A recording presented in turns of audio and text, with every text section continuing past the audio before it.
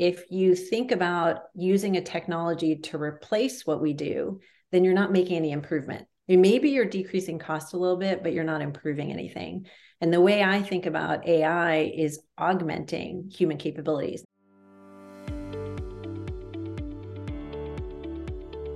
Hello, everyone, and welcome to the Radiology Report podcast, where we are having conversations with the leaders transforming radiology today. You can find us on radiologyreportpodcast.com, Apple Podcasts, Spotify, Google, or wherever you get your podcasts. I'm your host, Daniel Arnold. Today, we are joined by Dr. Nina Kottler. Dr. Kottler has been a practicing radiologist specializing in emergency imaging for over 17 years. Combining her clinical experience with a graduate degree in applied mathematics, she has been using technology innovation to drive value in radiology. As the first radiologist to join Radiology Partners, Dr. Kottler has held multiple leadership positions with her practice and is currently the Associate Chief Medical Officer for Clinical AI. I'm personally just so excited to have Dr. Kottler on the show to talk everything radiology, AI, entrepreneurship, like so many of my favorite things come together in your personal career experience. So thank you so much for being on the show. And I know many of the people who listen to this will find your both career inspiring as well as views on the sort of future of radiology very informative. So thanks for coming on. I'm honored to be here. Thank you for having me. So tell us, Dr. Kottler, tell us about your background. Where'd you grow up and how did you find your way into radiology? So I grew up in a suburb outside of Boston, Massachusetts, and my path to go into radiology is actually very circuitous. It's definitely not intentional.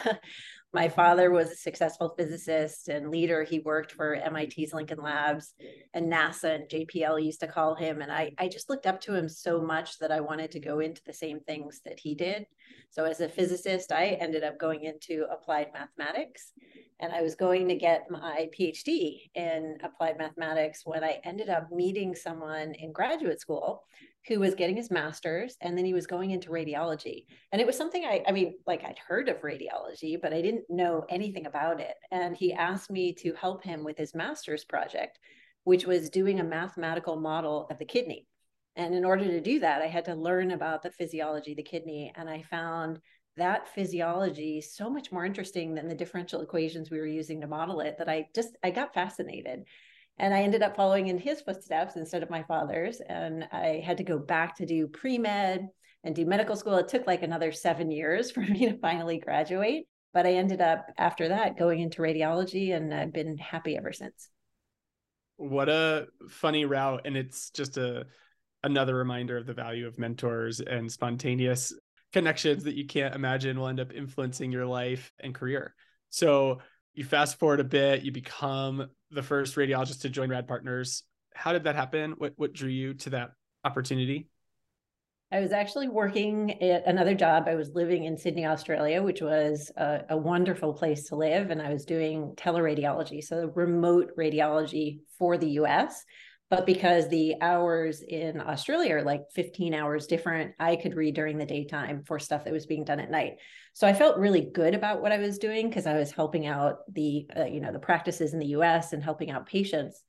But the job ended up changing a lot, and radiology was in 2012 became a kind of a depressing time. The reimbursements were going down. There weren't a lot of jobs that were out there. Rads weren't happy. Things were becoming commoditized, and people were talking about radiology as a commodity. And I was like, that is not why you enter radiology. Radiology has a huge amount of value. And I'm just an optimist at heart. I generally frame things as in the positive. And so in that environment, I was excited about how we could make change, right? Every challenge is an opportunity in disguise. So how could you take something that was pretty negative and turn it to something positive? And at the same time, I ended up meeting Rich and Anthony. So Rich is the CEO of Radiology Partners, and Anthony is the COO, now president of Radiology Partners. And they were two people who had started a radiology practice with the idea that if you bring practices together and use scale along with technology and drive quality, then you could provide much more value back into the system than we were providing at the time. And that spoke to me quite a lot. So I ended up meeting them in a super random way. There was actually an email that was sent out by one of them to anyone who was in the UCLA listserv. And a friend of mine, because I had moved back to the US at that time, a friend of mine where I live just forwarded it to me, and it said, if you know any forward-thinking radiologists, we would love to meet and talk to them. And so he sent me this email, and I'm like, who are these people? Originally, they weren't rads. I called up a mentor. You mentioned mentors. So I called up a mentor of mine, and I'm like, should I write back? Should I investigate this? And my mentor's like, no, they're not radiologists. They could never have radiology practice. Stay away. I So was like, the value of mentors and the downside of mentors. I know. So who's my other mentor? I call my mom. I'm like, Mom, is this something? Like, oh, go for it. Try it. So I wrote them back and I said, here's who I am. And, if you guys want to meet, let's talk. And we did. They wrote back right away. And we met and we were just finishing each other's sentences. They were excited about the value that radiology could provide if we did more things to drive quality, to add back some of the things that we had done in the past, but use technology and other mechanisms to do it. And scale would really help. And I was like, right on, I'm all in. And they said, we would love to work with you, but we have no radiology practice yet. It's just the two of us. So there's no radiology for you to do. And I'm like, well, I'm all in. I'm going to join anyway. So that was back in very early 2013 when I joined, and it was 3 people and a grand mission to transform radiology. So many places to take this. I think one just lesson that has really been consistent across so many of the podcasts that I've done is these curiosity moments that come up, and being willing to chase them is really important. And I think you clearly exemplified that in multiple times in your life, going to Australia and working for a teleradiology practice. We didn't even get into that, but that was probably pretty crazy at the time. The other thing that I think is really, I'm just coming from AUR, and AUR, big radiology conference, a lot of third years, fourth year trainees who are starting to hit the job market. They don't understand the world of 2012 at all. And it's a completely different world that you are coming into. And so I'm super interested in sort of the cycles that these things go through. But anyway, at this time of sort of a depressed market, a malaise within the industry, you found these people, these innovators, you saw it positively, and then you said, hey, I'm going to join this. We're going to do a startup together. Hard for people to remember that there was a time when Radiology Partners was a startup. It was 2 people in a dream, and then 3. Did you always have the startup bug? Did you see yourself as someone who was going to do something like that? Did you fully appreciate the extent to which you're getting into a startup and what that would be? Like, where does that entrepreneurial drive come from? No, I mean, I think my story is kind of funny in that, like, I never knew I wanted to be a radiologist. I didn't know anything about AI, but now I'm doing all those things. I didn't know anything about being an entrepreneur. I never thought about it. I didn't know what it would be like to be in a startup. I just always go with my heart. I mean, what drives me are the culture, the values, and the people of who I'm with. And if I'm aligned with what I want to do and what they want to do, I'm all in and I want to join. And so I think that's mostly what drove me. I never had any idea of what it would be like. I never would have thought that we'd grow from one rad, which I mean, I wasn't a co-founder. I was just the first radiologist to join. So they call me Rad 1. But to go from Rad 1 to Rad like 3,300 just seems crazy. And the journey has been crazy. And I didn't imagine any of it. But I think what you said, Dan, is true, that you just have to be willing to try new things. You don't have to know where you're going. You just have to be willing to invest in something new and open to learning and open to change, which can be very scary, but also very exciting. Yeah. And, that's what this podcast has been like for me. I was always pretty afraid of doing something like this. Internally, we've called this Project Turtle, about getting out of my shell, because, I've been running this company, but maybe a little behind the scenes. And so it's like, oh, okay, well, maybe I get out there and talk to people more about it. And so taking the risk, is I didn't know what it would be like, and I've been so happy with it. So just kind of chasing your curiosities where they go is really key. But so, okay, you didn't go from 1 to 3,200 overnight. So what was it like those first early years? What were some of the unexpected challenges? Was it smooth sailing from day one? Obviously it definitely wasn't. So what were some of like those first kind of years like, where you're just trying to get anyone to take you guys seriously? And what were some of the like maybe core primitives, core building blocks to actually building a company? So that is very true, what you said, that no one took us seriously. And I guess I'm a very trusting person. And if I believe that someone has a good heart, I'm going to go with them and trust that and build something together. And not everyone sees things the same way. I mean, as we should question what we're doing. And so in the beginning, everyone questioned what we're doing. They're like, hey, people have tried this before and they've all failed. Why are you going to succeed?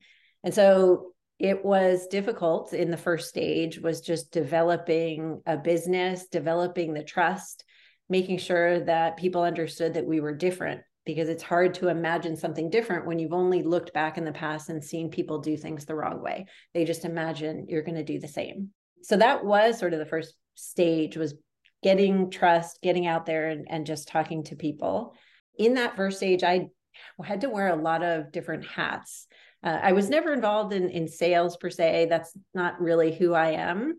I'm more a back-end kind of person. I was working on operations. I was talking about developing teams. The first practice that joined us when we really became a practice was back in June of 2013. So it was a few months after I joined.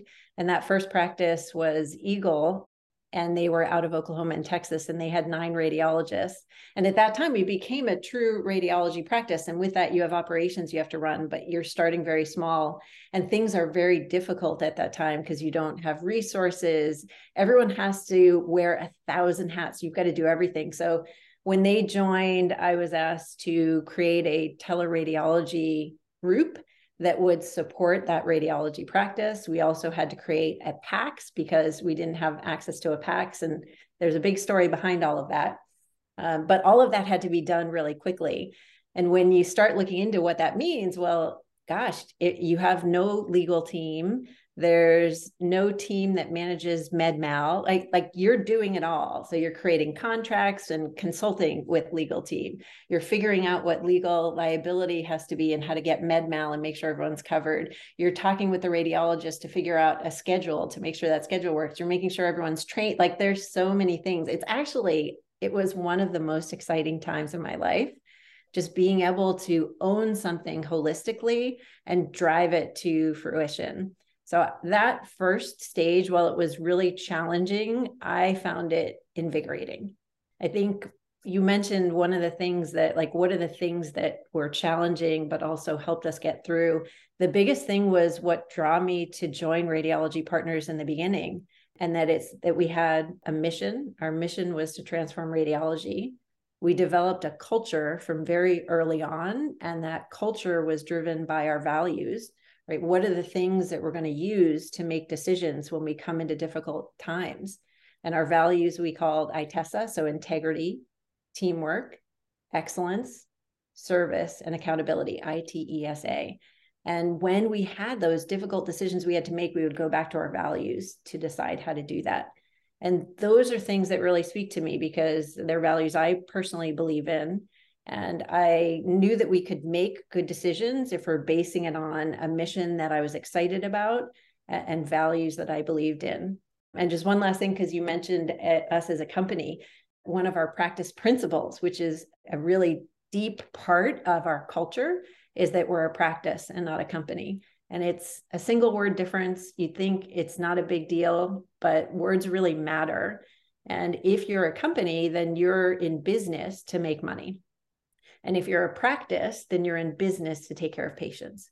And we wanted to make sure that we were set up as a business to take care of patients primarily. So that would also drive our decisions. So exciting, crazy time, but you need to have a really strong culture to drive yourself in the right direction. So I have a funny story about the early days of your building of your technology stack. Our head of sales, Joey Timbers, came from a company called Qgenda. And he was one of their first sales reps, like back in 2012. And he was calling on radiology practices to get them to adopt Qgenda. Qgenda, you may know, is like a big scheduling software. And he said one day he gets a call and the team gets a call. They go, hey, we're rad partners. We only have a few radiologists, but we're going to need licenses for about 2,000 radiologists or something. But we're only like 20 today. And everyone was like, how do we price this contract? Who are these people? Who do they think they are? And so I imagine you're in the similar boat. You get 9 radiologists and you're like, okay, we need a PACS, we need a vendor neutral, a viewer, we need all these different things. And but at the same time, you're just running a practice of 9 people. And so the scaling and when to scale and how to bring in technology is such a fun problem to work through. It is. I don't know. Is it Carl Sagan that had that quote? In order to make an apple pie, you have to first create the universe. Well, and that's what's so funny. And I imagine, fast forward a little bit, but one of the things that's probably exciting for you, and also like, man, we're kind of just getting started, is you said, one of the reasons you wanted to get into this business, this new way of doing radiology, is because you see all the ways that the field can add value. But for the first several years, you're probably just building a brick and mortar radiology practice. And my guess is, but maybe this is wrong, and feel free to correct me, that radiology practiced at RP today doesn't look that different than radiology practiced maybe 8 years ago.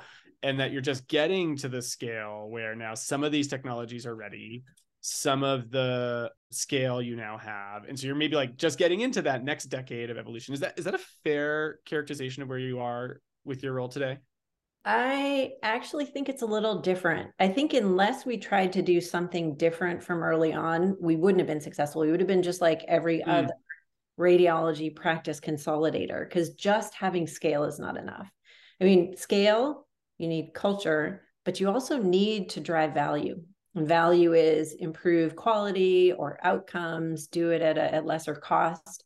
You have to do one of those things. And we tried to make sure that we consolidated for scale, because you need scale in order to make a difference, right? If we're a practice of 5 people and we do something extraordinary, no one cares. But if we're a practice of 5,000 people and we do something extraordinary, then other people have to follow. That's when you start to change a specialty instead of just changing a practice. So scale is important. You also need the culture, which we talked about, because that's what drives and motivates people. People care about the why and how they feel. And then the last piece, which is not the least important, but probably one of the most important, is to do something to change quality. So we started really in 2013 with our first practice. And then in 2014, we started what we called our clinical value team. And that was a team comprised of the chief medical officer, Jay Bronner, and it had our director of clinical quality, Utma Ruwal, and I joined as sort of the operator. So the 3 of us together were tasked by Rich and Anthony to figure out, how can you measure quality so that you can improve it? In God we trust, but everyone else must bring data. So if you don't have data, you can't improve anything. And at that time, in 2012, 2013, all of the quality metrics in radiology were operational metrics. They were like turnaround time, peer review, which is really not a quality metric. And there were no scorecards really measuring that very well. So anytime someone said, well, I'm the highest quality radiology practice, they were just basically raising their hand saying, well, I'm better and I'm better. So Rich and Anthony tasked us to actually figure out what is a true measure of quality and how can you measure it to make sure that we can improve it. So this was back early on, 2014. And we started with looking at the radiology report and decreasing variability in the radiology report. We started with something like really simple, saying incidental thyroid nodules. There is a best practice out there, papers that are written that said population health will improve if you do follow up on these kinds of nodules and don't do follow up on these kinds. And when we looked at our own practice to see how often we were following that, it was a flip of a coin. Half the people were following it, half weren't. So the idea was, let's use that as a quality metric. That's a true measure of quality because it improves patient outcomes. And if we had a way to teach people about it, measure how well they were doing, go back to them and do that, like the whole PDSA cycle, then we could do a quality improvement project that really drove value in radiology. It was a very small one to start because we wanted to make sure we'd be successful, but we expanded from there. So very early on, we worked on quality metrics. Really great story. And hearing sort of how quality has been something you guys have thought about how to measure and improve over time is really informative. And also, it's funny because everyone thinks about AI so quickly right now, but there's so much process and workflow and training and standardization stuff that, a tool go one day and some of the early pioneers. And, I was an industrial engineering major in college. This is like we go crazy over this stuff. But to your point, that variability is a little bit hard when you have a 10-person boutique group, as opposed to you have 5,000 people. And now you can start to really think about the impact of a 5% incremental gain starts having profound population impacts. So it makes a ton of sense. And now as you look at the next decade, maybe the low-hanging fruit of process improvement is being replaced with AI. Not to imply the radiologists are being replaced by AI in any sense. Just the next set of gains comes from some of these new technologies. So your new role is Associate Chief Medical Officer of Clinical AI. What's on your mind? What are you doing? What's going on there? Yeah, so my whole job is essentially getting to think about AI, which is really nice. I feel like I should, pinch myself to make sure it's okay, because normally your job as a radiologist is just to read cases, and your side job is to do anything else to make improvements. And it's really hard to have a side job and do a great job at it. So I get to do 100% of my time, although I do read, but 100% of my time I spend thinking about the strategy for artificial intelligence, what kind of use cases we should either partner with, create, buy, utilize, work with our hospital partners on. And then a large part of it is because AI right now is very new. The people that are using it are early adopters. And when you have early adopters using it, there's no best practices, right? The way that you get from an early adoption to a greater adoption or to become more standard of care is to have best practices.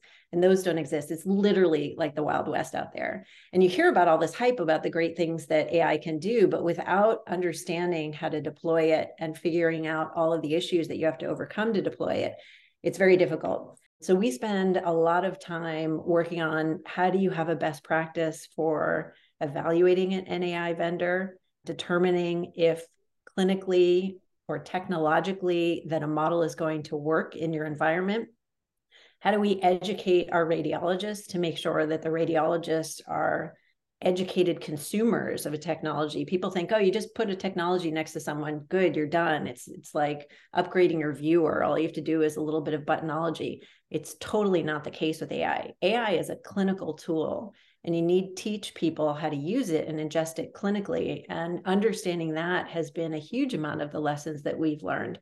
How do we educate our radiologists about where AI works, where it doesn't, where it's going to have the most advantage, and where you're going to have the most advantage, so you can bring the two together. So that's the majority of my job. And it was a progression to get there. A lot of things, like it may sound like, oh, I got there overnight, it was super easy. It's actually been a long journey. When we first started doing these best practice recommendations, which were the clinical best practices for follow-up back in 2014, 2015, after we did a few of them, we realized we needed a technological tool to help us, because we can't just keep telling radiologists, well, just remember this. Now remember this other one. There's one for incidental thyroid nodules. Here's the follow-up. Remember that. Now remember one about pulmonary nodules. And now remember one about adnexal cyst. And now about AAAs. All right, like you get to a point where you're not using the human brain in the way that it is best utilized. So we realized we needed technology to do that. That's how I started getting involved in AI. So it's been a journey, but it's been a really exciting one. And what I enjoy now is I get to help create the pathway forward for how we might utilize and deploy AI in a way that it will help improve patient care. You mentioned we're sort of in the early adopter phase. Both, it sounds like there's early adopter radiologists who just are cutting edge, they tinker and they want to adopt these things. There's areas of specialties where the use cases are super obvious, maybe before others. And then obviously you guys maybe have a bigger IT budget than others, and so you're able to start messing around with these things a little earlier. I'm curious, Steve Jobs has this quote that, like, in order for a new technology to gain adoption, it needs to be 10x better than the status quo, not just 50% better, 2x better. And it makes a ton of sense because we're people of habits. And then if you think about radiology, it might even need to be 100x better, because radiology is not just a field that exists in isolation, but you have an emergency department that depends on radiology to do its job. And so you can't just change everything overnight. There's all these different stakeholders, and not to mention the economic models have to make sense. So there's a lot of inertia to overcome. Where are you seeing sort of these 10x improvements? Like, are there examples that you can think of? And one of the things you and I talked about prior to this call was how usually it's the AI plus the human, which is great. You've got the human and the AI coming together, but they're producing results that are exponential as opposed to maybe just linear improvement. So what are some examples that you're starting to see there?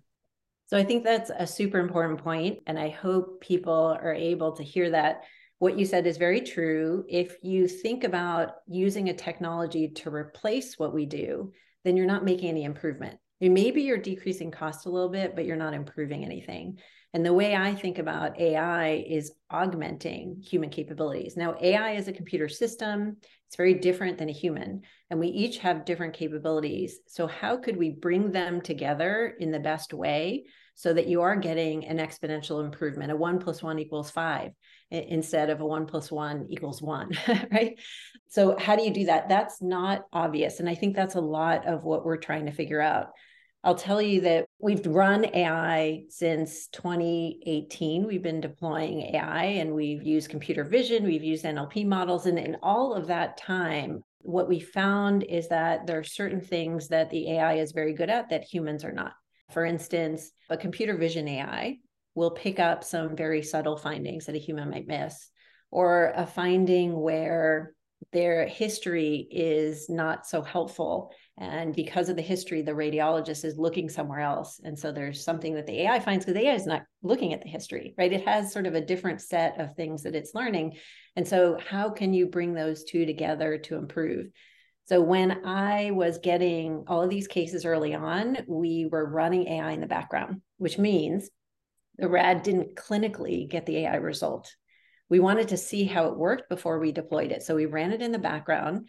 And then anytime there was a discrepancy between the radiology report and the AI computer vision that was looking at the image, I would get those cases, and I took a look at all of them. And what I found was that not only did the AI pick up these like certain things that I could categorize, my goal from that was not to go back to the radiologist and say, well, just look harder. For instance, the AI would pick up isolated pulmonary emboli in the right upper lobe. We miss those more frequently than anything else. So what would you do normally in a peer review environment? You'd go back to your radiologist and say, well, look harder in the right upper lobe.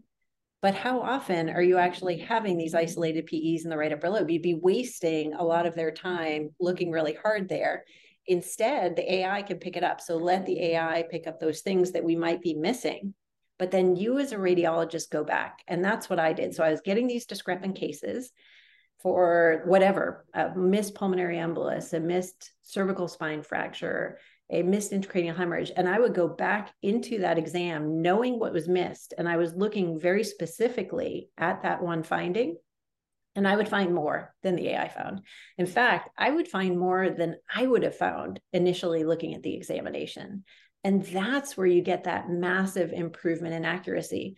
There's a part of our brain, or a function of our brain, called priming. And that when your brain is primed to look for a certain thing, that you find way more of it.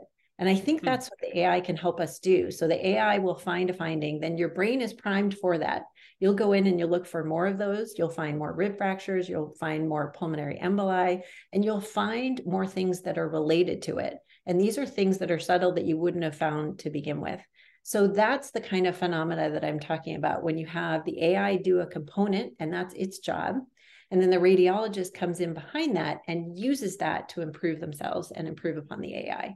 It's really a nice sort of human cybernetic collaboration. So many places to go with that. I think maybe one of the next questions that primes for me is, how does that translate into value? So you're thinking a lot about value-based care models.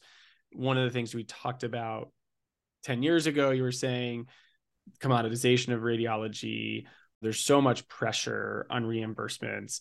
Here you are killing yourself and your colleagues, try and add value. Who pays for the value, and how do you provide service that people care about? Saying, oh, I found 3 more pulmonary emboli than I would have otherwise.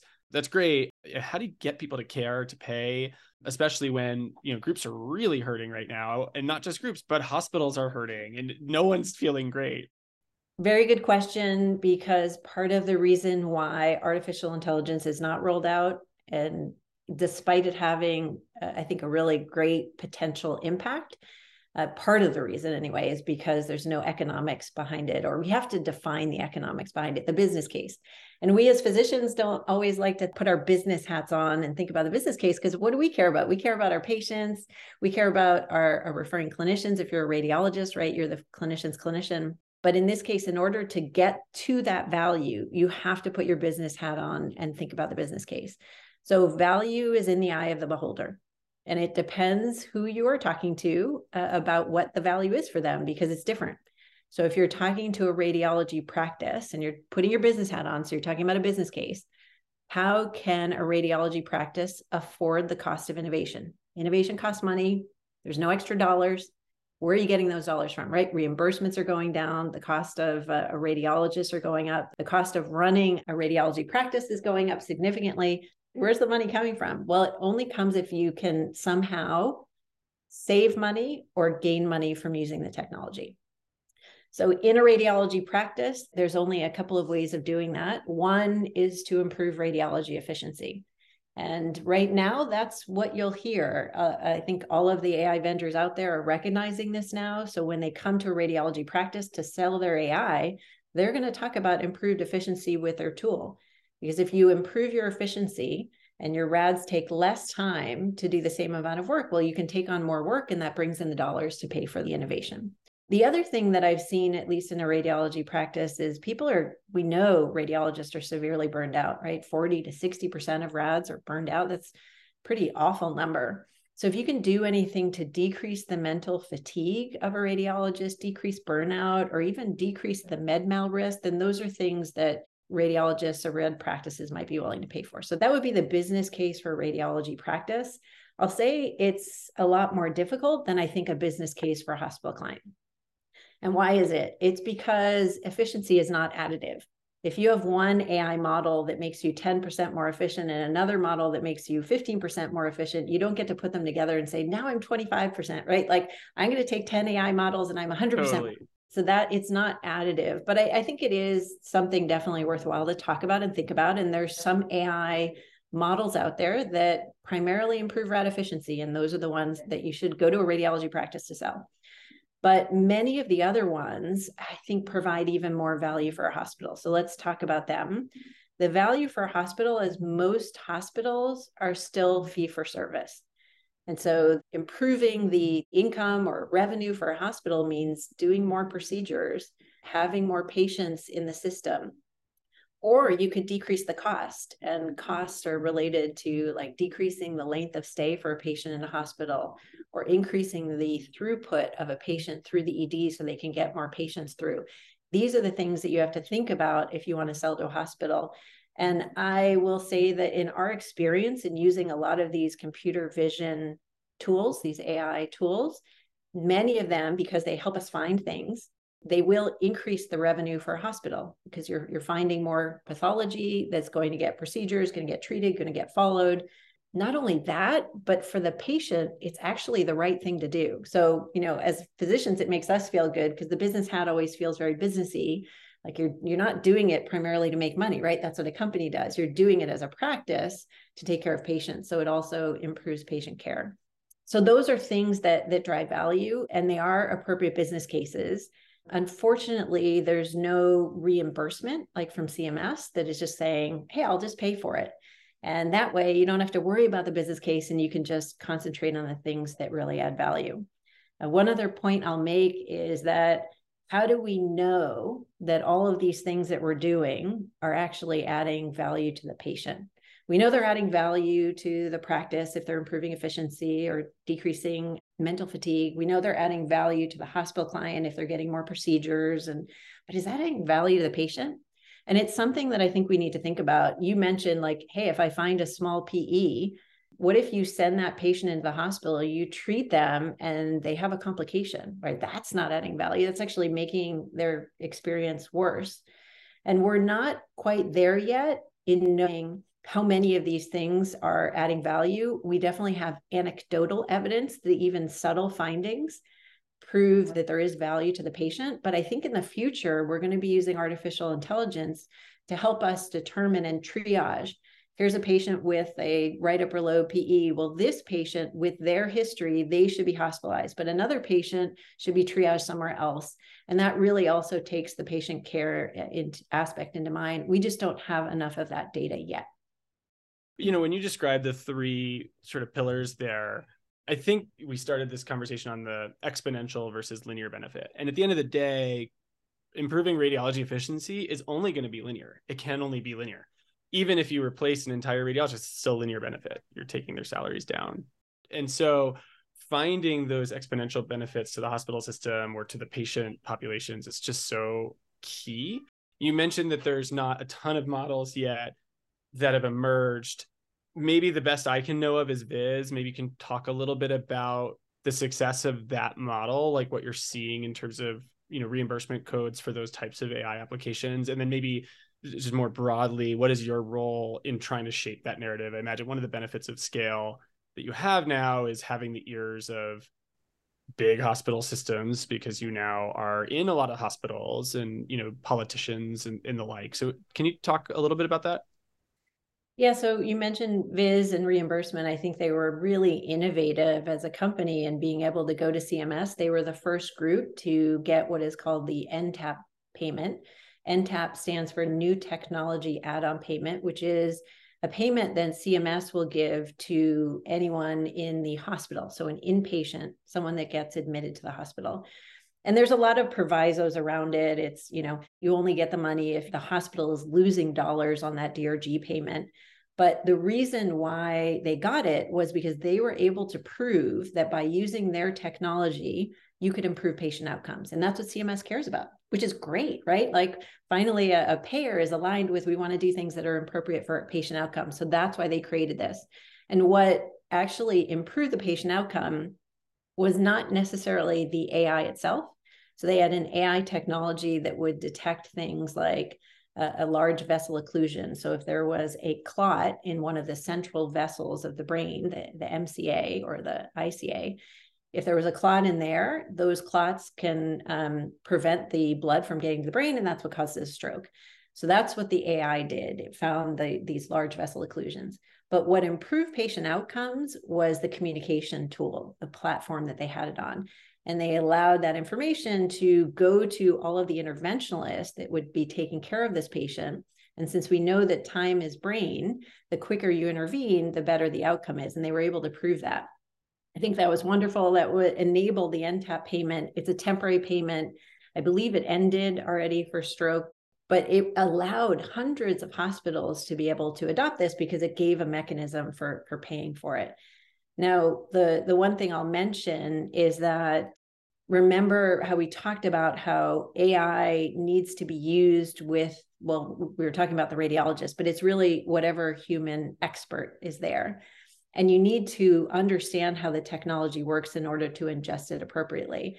And if you are using an AI system that bypasses the radiologist, which some of these systems were, it's not an appropriate use of the technology. And in fact, the FDA sent out a warning letter to any AI company that was essentially bypassing the radiologist. It was back in April of last year, saying these tools are not meant to be autonomous. You can't make decisions based on these tools alone. You need to have the expert, which is the radiologist, agree.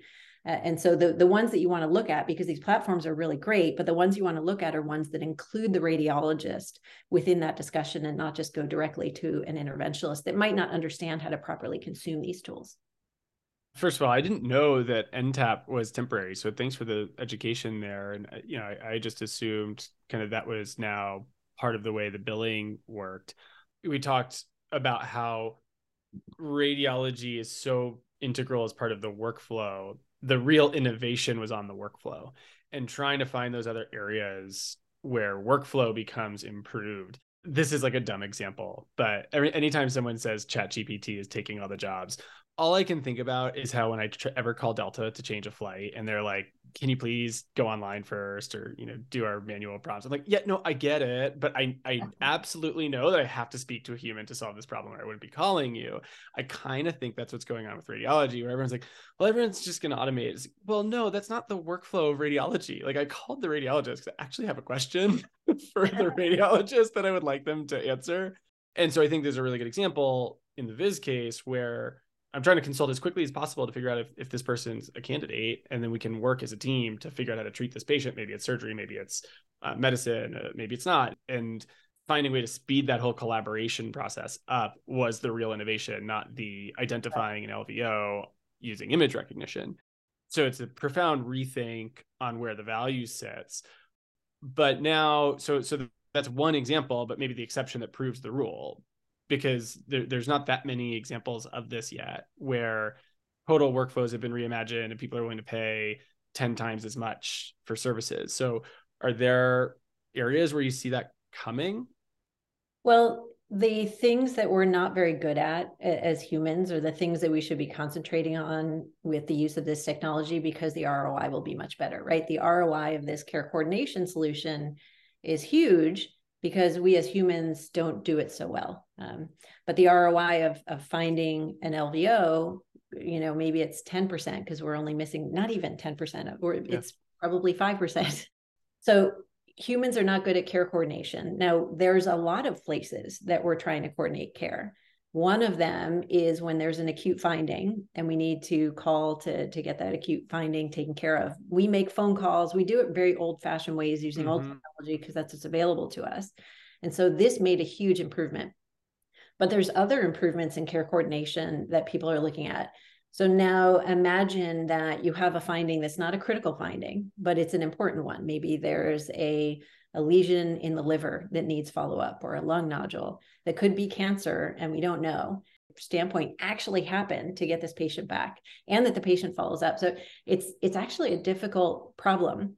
And what we find is if the radiologist doesn't provide all the information that's needed. So what is the lesion? People always say that. What is the follow-up exam that's needed?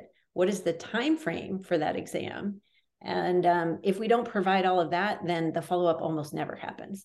So is there a tool that can assist us with this follow-up? Yes, that's another care coordination tool. So, and some of those are out there. They're created. There's some early products that are pretty good that are out there that people could buy, that has an ROI for the hospital because they're getting more patients back into the system, and it also improves patient care. So that's another kind of care coordination. Then you could imagine other care coordination. So let's say now we know that a patient has cancer. Maybe there was a biopsy that proved some lesion was cancer. How do you make sure that that patient gets to the right cancer treatment facility? Or if you see an abscess on a CT, and I mentioned there's an abscess on the CT, what I would love is if that patient would go directly to interventional radiology to get it drained. How do I care coordinate between those things? So there's so many different mechanisms by which you can do it. And some of those AI tools are already out there in the market. So we only have a few minutes left. Rapid fire questions for you. I run an education company. Our target audience is radiologists with 10 years of experience looking to gain new skills. The reason I bring this up is one of the number one questions we get asked is, do you have courses on AI? And I'm struggling to figure out how to think about that, because on the one hand, it's all anyone wants to learn about. On the other hand, the adoption is still super low. We are a CME platform, so we're not going to just say, here's how to use Viz AI, here's how to use Rapid AI or whatever it might be. How should we think about that? Because earlier you talked about how one of the core ways you're driving adoption within RP is through education and training. Now you don't have those same problems because you guys are adopting your own internal tools and saying, hey, here's the RP way that we kind of recommend that you guys think about these things. And where we position ourselves is like, when something's ready for the community radiologist in Idaho, come to our platform and learn. So how do we think about that? Yeah, it's a difficult problem, but I will say that you don't, as a radiologist or as a user, you don't need to know the very details of how the model works, right? It's statistical, mathematics, and all of that matrix multiplication. You don't need to understand that per se, but what you need to understand is where the AI works really well and where it's going to have deficiencies. And those are general things that we spend a lot of time talking to our radiologists about. I think everyone needs to know that. The general radiologist user, they all need to know where AI works well and where it doesn't, and how you can deploy it within your workflow.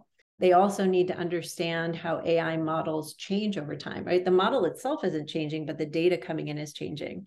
And so that you can get different results, if you're at a different hospital system than you do at the hospital system you're working in. So just to make sure that the radiologists are properly consuming the AI, there's that kind of information.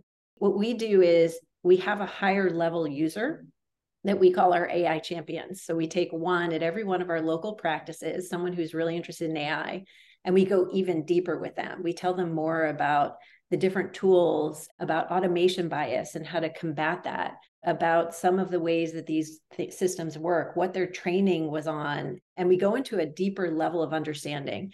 So we have some people who are super users who really understand more deeply about AI. They're in every single local practice, but then every radiologist within that practice, we'd like them to know at least the basic level so that they're using these appropriately. And the buttonology, stuff like that is the least of the problem. Well, it sounds like you have a whole curriculum already designed. So thank you for signing up to teach the course on AI. We're looking forward to that. Last question for you. How do you do it all? You're a radiologist, you're a mom, you're an entrepreneur, you're running a mile a minute. Like, what advice do you have for anyone out there who's, trying to make their career? Yeah, I think don't be afraid. I don't do it all, right? No one does.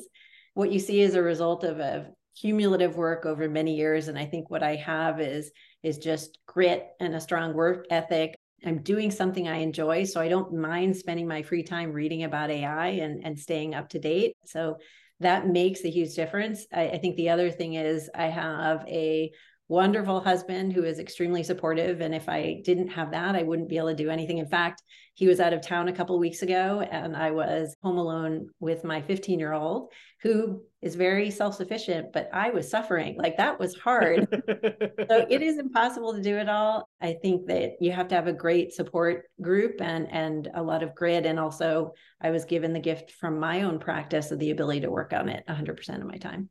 Well, amazing. Dr. Kottler, thank you so much for coming on the show. Thank you for having me. It's been really fun to speak with you, and I hope the audience has learned something about AI.